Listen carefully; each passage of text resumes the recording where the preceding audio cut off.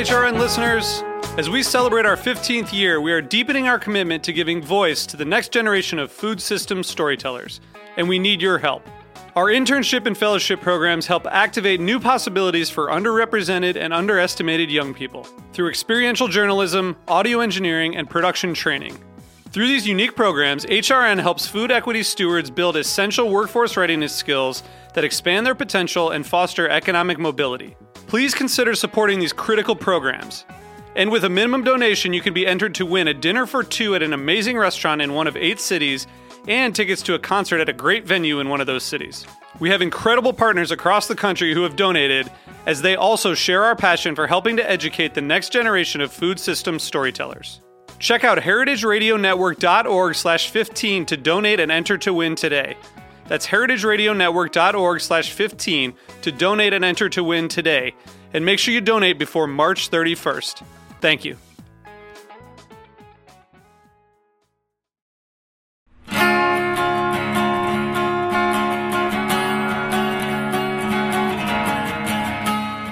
Welcome to the Heritage Radio Network on tour at Charleston Wine and Food 2022. I'm Sam Ben-Ruby and from the Grape Nation, and we are broadcasting live from the heart of the culinary village. My guest today is Weston Hoard.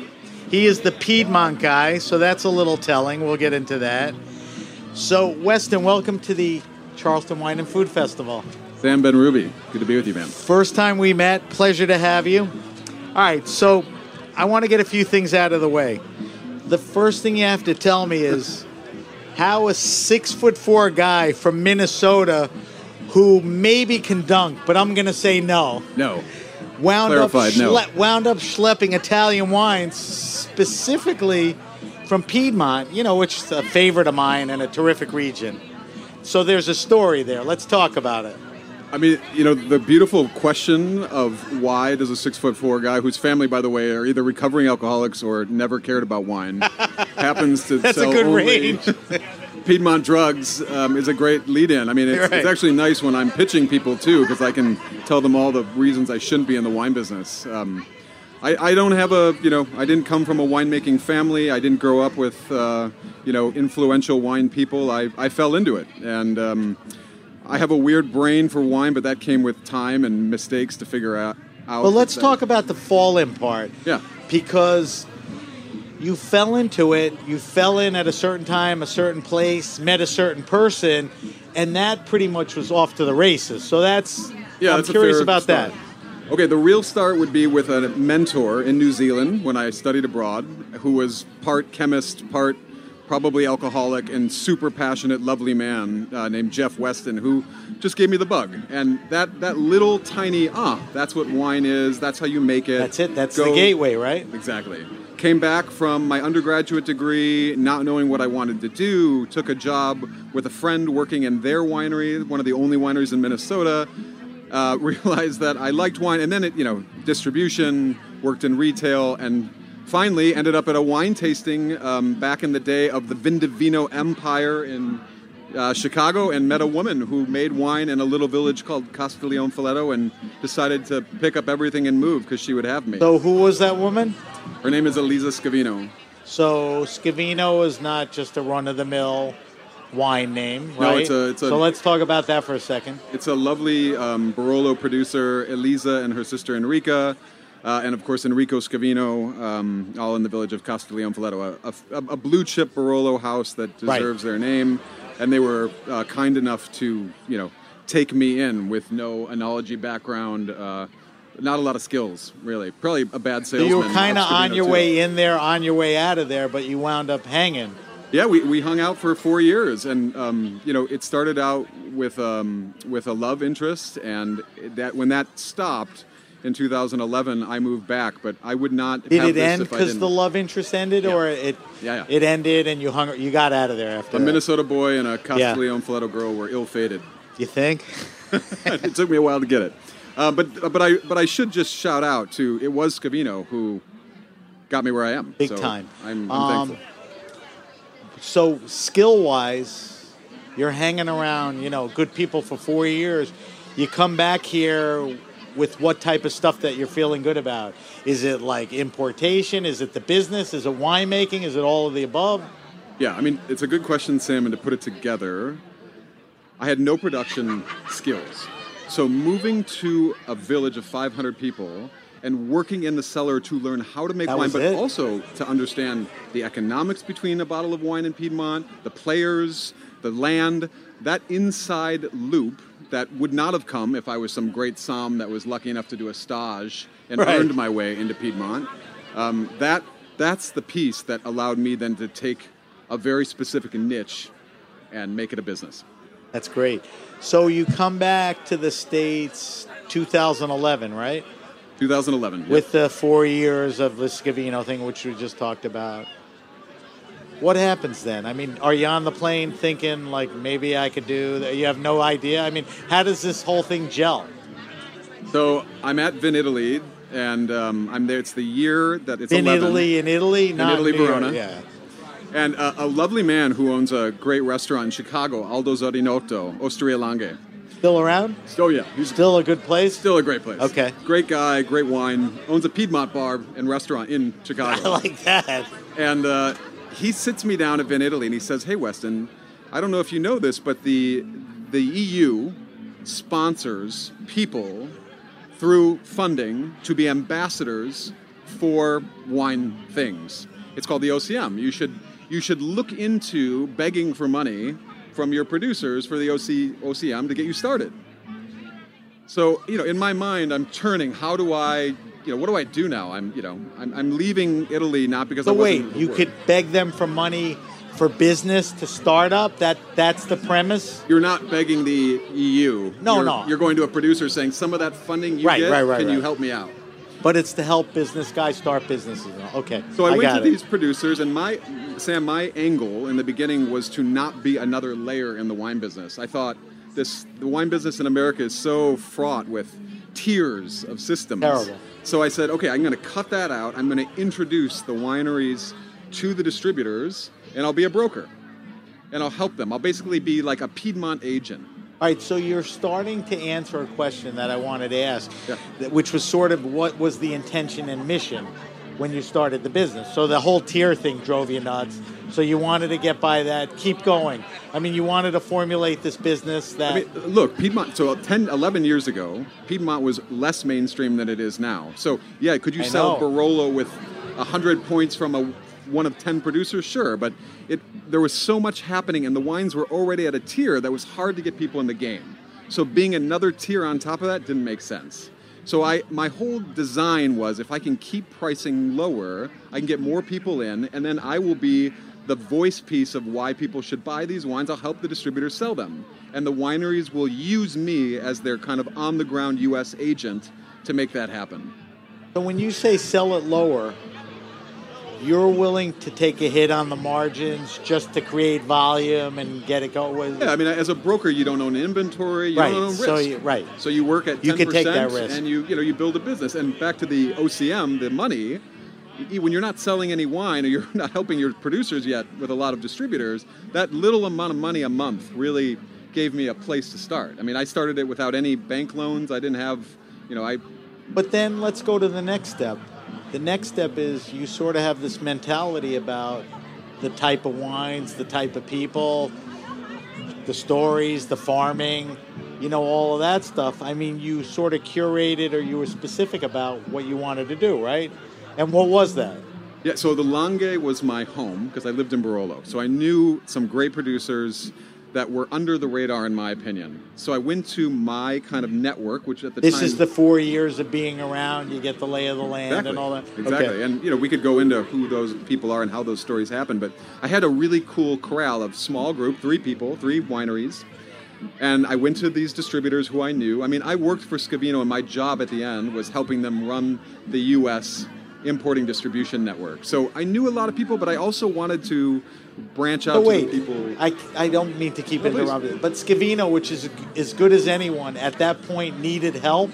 Well, Scavino, so the history of that is Scavino worked with Mark DeGrazia for ever, Mark DeGrazia and Scavino stopped in 2009. So they needed to carve a new the path. world. That was that was a huge part of their production. So it was, hey, Scandinavia boy, do something you're better at and help us rebuild the market. So Asia, a little bit of Scandinavia, and the U.S., I started, helping sell wine. So now the portfolio that you have, talk to me about the type of people. There are smaller producers, sensible farming. I mean, give me the whole, mindset. I mean, Sam, you can pick whoever you want. Yeah, this is who I have. This is why. Okay, so first it should just be clear to anyone that cares to listen that I do not work out of Piedmont. The back label says we do Piedmont. We only do Piedmont. We only do Piedmont. I'm glad I didn't have to convince you here, but you were smart enough to eventually leave Minnesota to come to New York. That wasn't a good move. I had to do that, yeah. So 2011, I moved back to the States. I spent some time in Chicago. I built the Midwest. I built the center of the country first, which as an importer is rare. So that's the other thing. I was a broker. I had a distributor who couldn't pay their bills. My winery said, hey, either someone pays us or we're going to stop doing this. So I said, okay, well, I guess I'm going to have to own the inventory and pay you. And it was a transition that happened. Me keeping inventory and becoming this thing called an importer was not the plan in the beginning. And there's a reason that works well in my world. That's not the old style of the monster 3-tier system, right? Which we can go into if we want. But the point is that better things to talk about. I started in the Midwest. I moved to New York. When? What year? 2014. So before then, were you traveling to New York much, or? I was building markets. I mean, I was at 11 markets before I moved to New York, and I'm a disorganized, somewhat bad salesperson, and I was trying to keep a lot of people. Listen, let me help you here. You're bad, but not as bad as you say. But continue. Okay, thanks for that.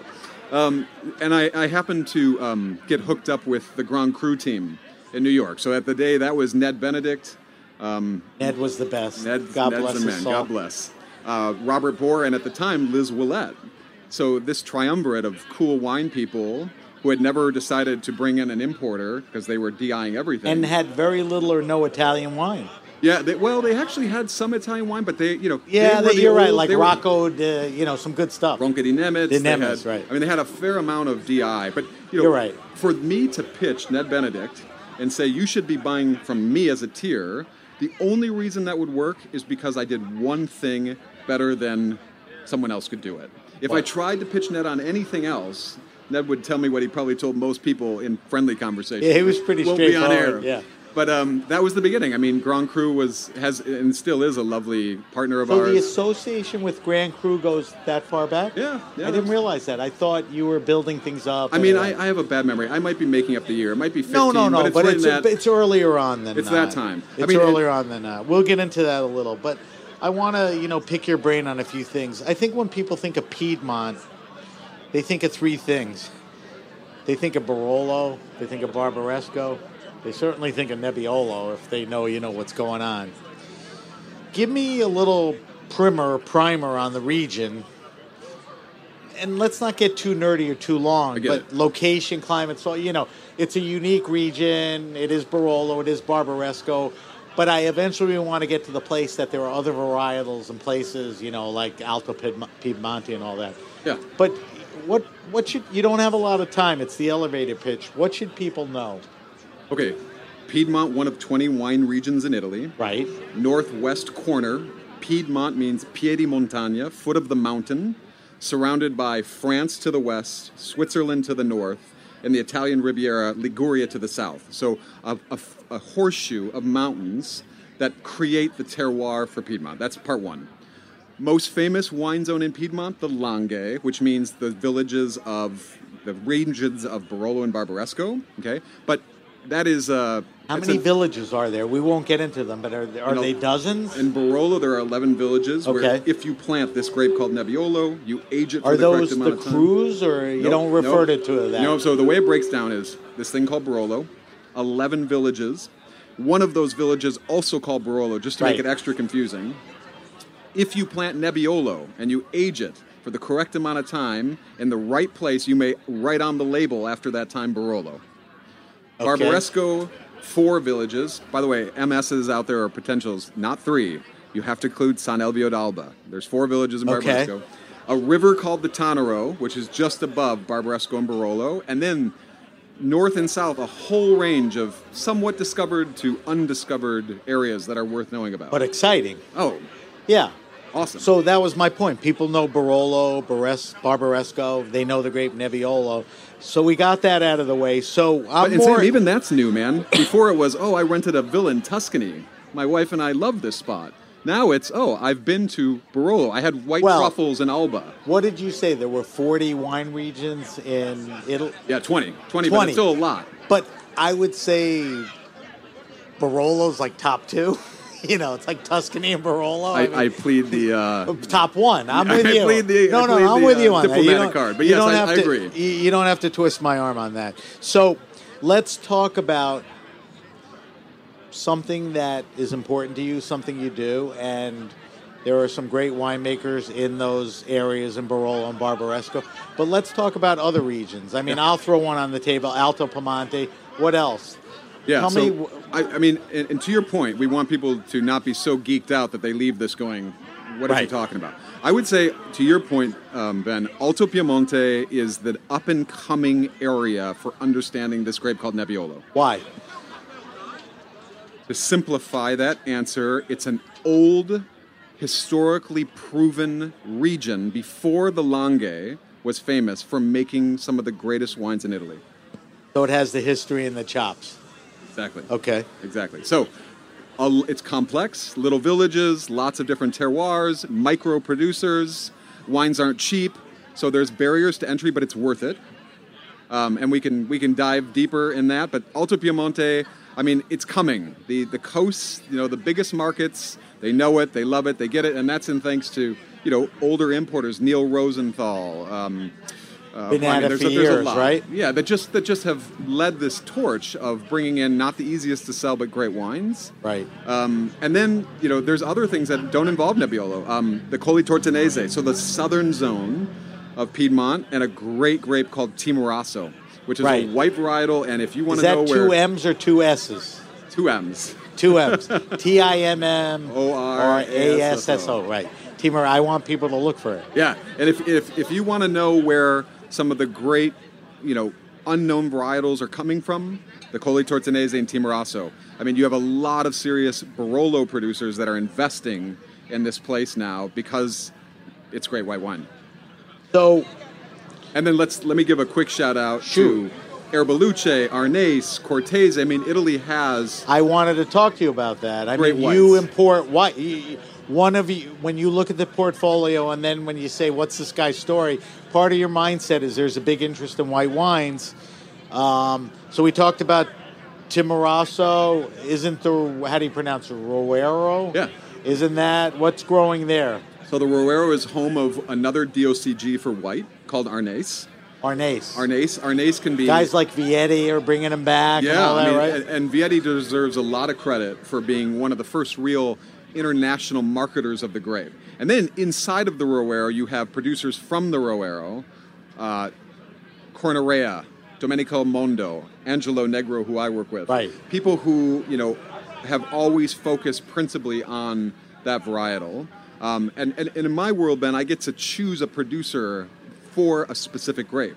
So I chose Angelo Negro because I wanted an Arnese-focused house. I wanted MGA cru fruit from the right part of the DOCG where the fossils exist in Piedmont. So the way the world was then, when you approached him, he didn't have representation? Well, in the family of Angelo Negro, or he was looking for a guy that got it? Or they're a machine. That family could sell snow to the land of Minnesota. They're just a lovely family that knows. I mean, they're just a powerhouse, and they knew me from my Scavino days, and they said, this is ridiculous. We either have people that don't pay us or we can't get people to care. And Ben, in 11 years ago, selling Arnese, it still isn't like selling Barolo, but people know what the grape is. So, I think that a lot of people were like, well, if you don't make a B wine, I'm not going to import it. And that's pigeonholing, everyone that's an importer, which I don't mean to do, other than to say an Arnese producer now, like an Angelo Negro caliber, it was nice getting in a decade ago because you wouldn't have that kind of access now. Do you have other producers dedicated to white? Yeah, so I work with a winery in a village called Caluso. Caluso is Alto Piemonte. Spelled C-A-L-U-S-O. C-A-L-U-S-O. And they have a DOCG for a white grape called Erba Luce.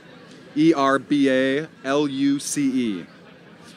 So that's a DOCG. We're dropping a lot of good knowledge here. I know. I hope. No. I hope you guys aren't I glazing post a over. lot of this stuff too. You know, Okay. I'll remind people. Thanks for that. So I mean, I think that red wine still takes the lion's share of the international interest in Piedmont, but you should know about certain regions for white, and they do live up to their domestic reputation in Italy. Right, and I think, when you talk about people like you that bring in white wines and Vietti committing to it, they believe in it, so they get behind it.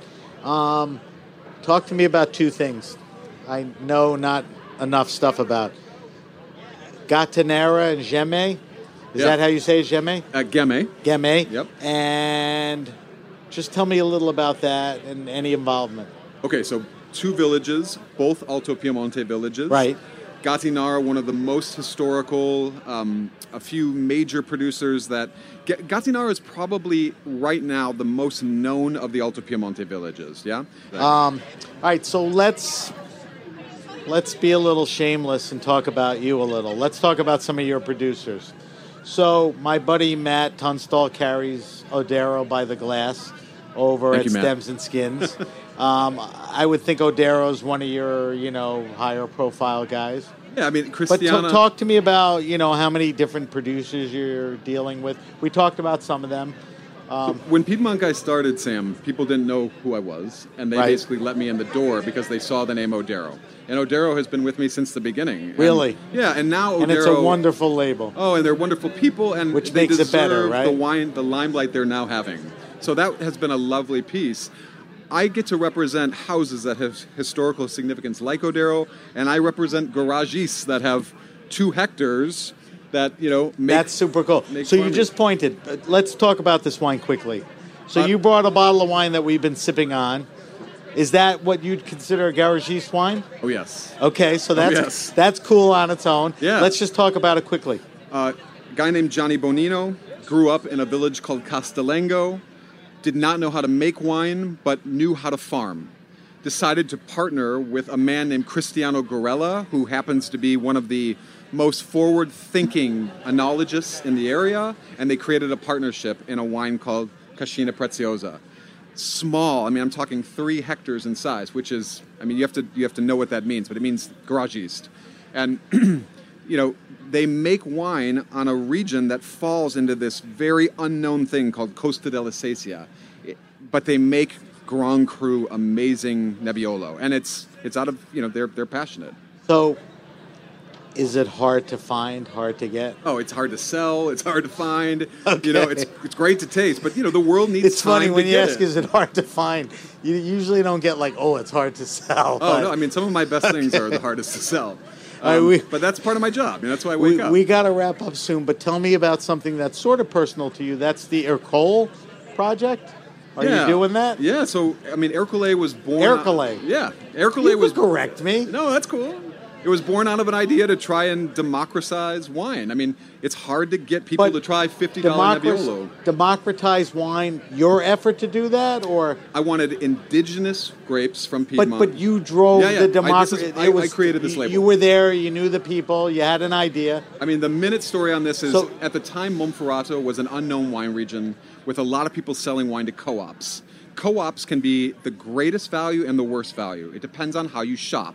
So because I buy only Piedmont wine and I buy it for 45 states, I can have a relationship with a co-op where I get indigenously correct grapes, not fussy, not makeup, and I can put them in a liter bottle and I get people to taste wine at a price that it's hard to do in Piedmont. That's awesome. That's the idea of it. Now, what kind of production on that? A little more readily available? Oh, yeah, no, it's we make a lot of it. You do? We make a lot of it. It's, first taste is free. So we're in Charleston. I'm from New York. You're Midwest, but can you find the wines, Definitely. pretty much around? Definitely. So that's ERCOLE. Ercole, yeah. And how many SKUs? I mean, there's like 3, 4, 5. There's a red, there's a white, there's a rosé, there's a Moscato, which is a sweet, low-alcohol white, and now, just released, there's a sparkling Pet Nat. Oh, nice. So, yeah. So you got a bunch of SKUs there, so look for that. All right, we got to wrap up. I want to thank Weston Hoard. As you can sense, Weston is doing some great stuff in Piedmont, very passionate, doing some interesting things. If we want to find more information on your wines, the Piedmont guy, which is who you are and the name of your company, people are sitting here going, this guy sounds cool. These wines sound great. Where do I get them? What's the best place to, not just for me, I'll give a shout out. Turn the bottles around and look at the importers. Learn about the importers. And if you like the importer, chances are they have other stuff you're going to love, and if too. you taste Ercole and you go, that's a bunch of crap, you can know to not look for a Piedmont guy. And if you get it, you can go, wow. And that's the same thing for any good importer. When you start to learn wine, you're never going to know every SKU. So either find someone you trust in the business in a wine shop or at a restaurant, or start to turn around bottles and learn who these people are that care. So I am such a big proponent of that, and I'm glad that you brought it up. Don't be intimidated. Go into a wine shop, but go into what is kind of a cool wine shop. Tell them your profile, tell them your price points. These guys work so hard to bring your wines in because you work so hard to get them there. There's that, and then if you look at the back of the bottle, the importer, if you love it, they have a sensibility with other wines, which is, really great. But can we go to a website like the Piedmont guy or something just to know more about the producers? The Piedmont guy is a real website now. I hired smarter people than me to help me. Thank God.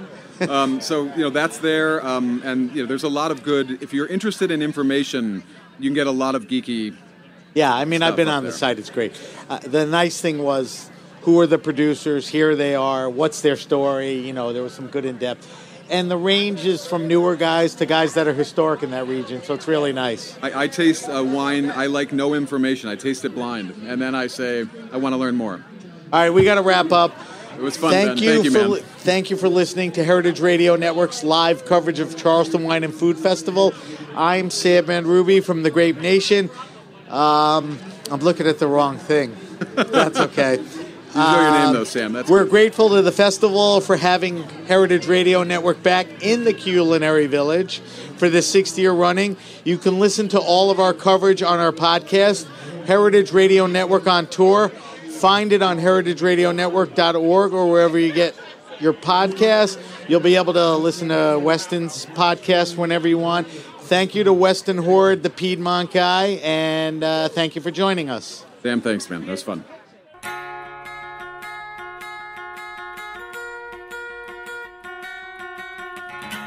Thanks for listening to Heritage Radio Network, food radio supported by you.